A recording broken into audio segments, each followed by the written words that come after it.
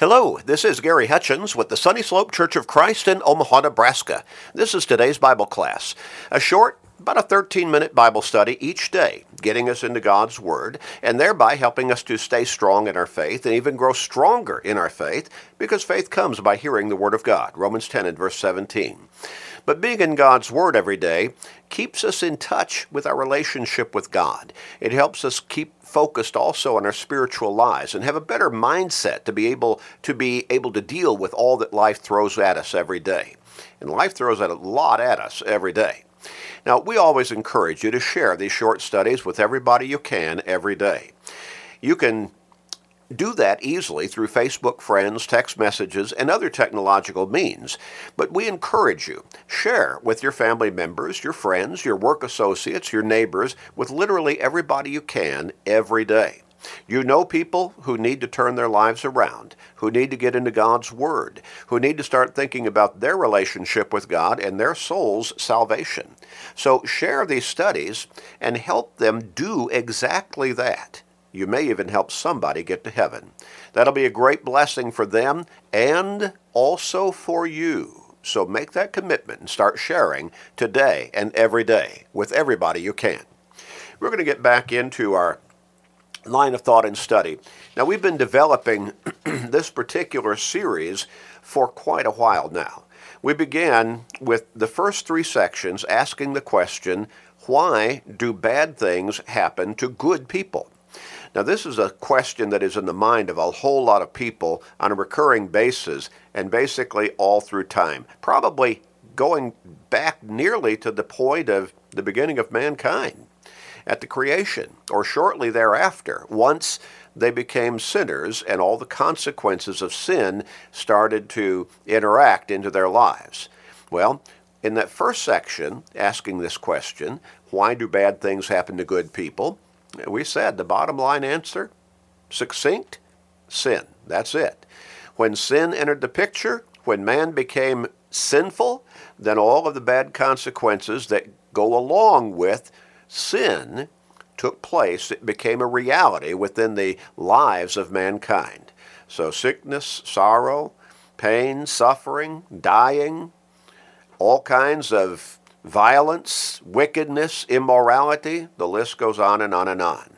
In the second section, we talked about how we have a perspective of goodness from our mindset that we kind of place upon people we know around us. We say those are good people, but then we need to understand goodness from God's perspective, from His point of view, as laid out in the Scriptures, and the two are not always equivalent. We think somebody might be a good person, or there might be some good people over there, we know, but they're not living godly lives. They're not living in faithfulness to God. They're not trying to live the faithful life of Christianity, and so they're not necessarily good people from God's perspective. So we need to understand that.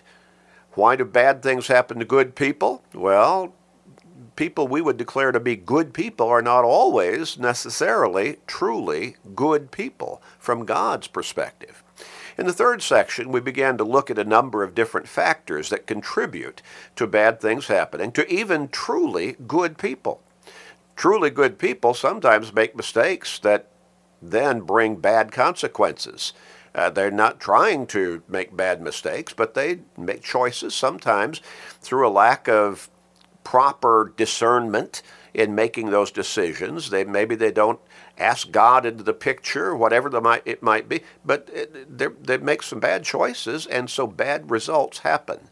But then there are other factors too. Some people just go through life and God's not even in their head, so they're going to suffer some bad consequences naturally.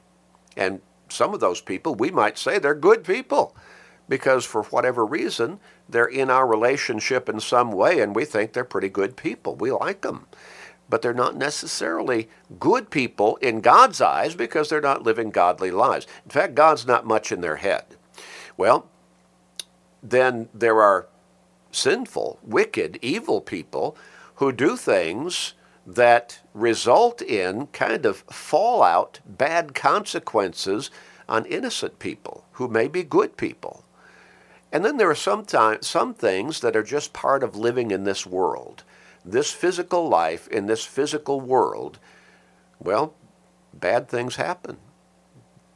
Illness, suffering, pain, sorrow, sickness, dying, accidents, injuries, violence, wars. The list goes on and on. And oftentimes innocent people, even good people who are innocent, they just kind of get caught in the fallout. Well, in this fourth section, we've turned the question around. And certainly, why do bad things happen to good people is a prominent question in the minds of a lot of people on an ongoing basis throughout the generations. But here's the other side of the ledger, so to speak. Why do good things happen to bad people? And I suspect that that also is a very common question in the minds of a lot of people, and it recurs on an ongoing basis. Now we looked at the psalmist in Psalm 73, and he talked about, now right in the beginning, he said, oh, God is good, basically is what he was saying. God is good to the pure in heart. In other words, God is going to be good to the people who are living their lives faithfully before him. But then he goes on, and that was the lesson he had learned, and he lays that out right in the opening statement. But then he goes on and he says, but my feet had almost slipped. I'd almost stumbled. And so then he goes into a rather detailed discourse of how he became confused for a period of time in his life, looking at wicked people, unrighteous people, ungodly people who seemed to be having it just peachy keen. Everything was just great with them. Even when they died, it wasn't going through agony of dying. They just died, and they were getting away with all kinds of wickedness, and nothing was happening to them, and so pride became like a necklace around their neck, and he goes on. And then he says, I had a hard time understanding this, why it was so. Probably he was trying to get across, I'm struggling. I've tried to live a godly life, but I've been struggling.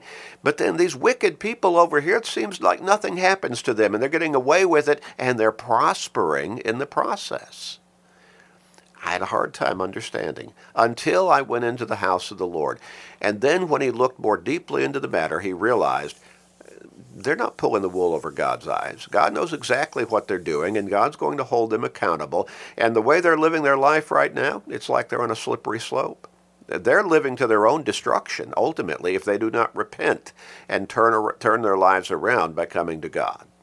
Well, we also looked in Ecclesiastes chapter 8, verses 11 through 13, where the wise man Solomon wrote that a lot of times people, they take comfort and even security in not realizing any immediate punishment for their sins. So they think, I got away with it, everything's okay, no big deal.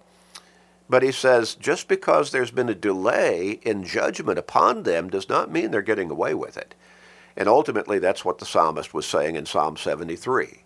Jeremiah also talked about that in Jeremiah chapter 12, and Jeremiah chapter 12 and verses 1 and 2. We wonder at times why the wicked prosper.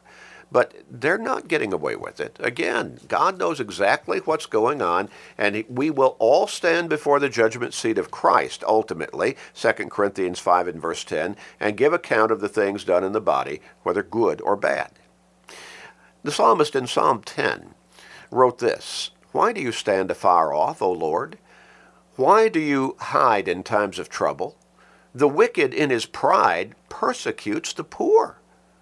Let them be caught in the plots which they have devised. For the wicked boasts of his heart's desire. He blesses the greedy. He renounces the Lord. The wicked in his proud countenance does not seek God. God is in none of his thoughts. His ways are always prospering. Your judgments are far above, out of his sight. As for all his enemies, he sneers at them. He has said in his heart, I shall not be moved. I shall never be in adversity. His mouth is full of cursing and deceit and oppression. Under his tongue is trouble and iniquity. Well, again, this psalmist goes into quite a lengthy discourse describing how it looks like wicked people are getting away with it, even prospering. They're being arrogant and boastful in their pride that they're doing whatever they want to do, and nothing seems to be happening to him. But in verse 14 he says, "But you have seen, for you observe trouble and grief. To repay it by your hand, the helpless commits himself to you. You are the helper of the fatherless. Break the arm of the wicked and the evil man. Seek out his wickedness until you find none. The Lord is king forever. The nations have perished out of his hand. Lord, you have heard the desire of the humble. You will prepare their heart. You will cause your ear to hear, to do justice to the fatherless and the oppressed, that the man of the earth may oppress no more." Well, the psalmist begins talking about how, again, it seems like the wicked are prospering. They're getting away with it. Nothing's happening to them. But he comes full circle and he says, oh yeah, their time is coming. They're not getting away with it. God knows exactly what's going on, and he will call them to account. And unless they have repented before, they're going to have to face his judgment. We're going to look a little bit deeper next time. We're going to look at some New Testament scriptures that talk about how we just need to stay the course as righteous followers of God. We need to strive to be faithful to him, even in the face of what might seem like inequity when we look around and see wickedness seeming to prevail without consequence. There is consequence, and there will be consequence. And we need to take heart that God is the ultimate judge, and he will be righteous in his judgments. Let's pray. Father in heaven, thank you for being our judge. Thank you, Father, for being the blessing giver and the one who promises us that as we walk with you consistently in faithfulness, you will bless us accordingly. And help us to always take heart in your righteousness and never be deceived by the devil's appearance of helping people get away with things that are ungodly and unrighteous. Help us to always remember that you know exactly what's going on, and you will hold all accountable for their actions. Please forgive us, gracious Father. In Jesus' name we pray. Amen.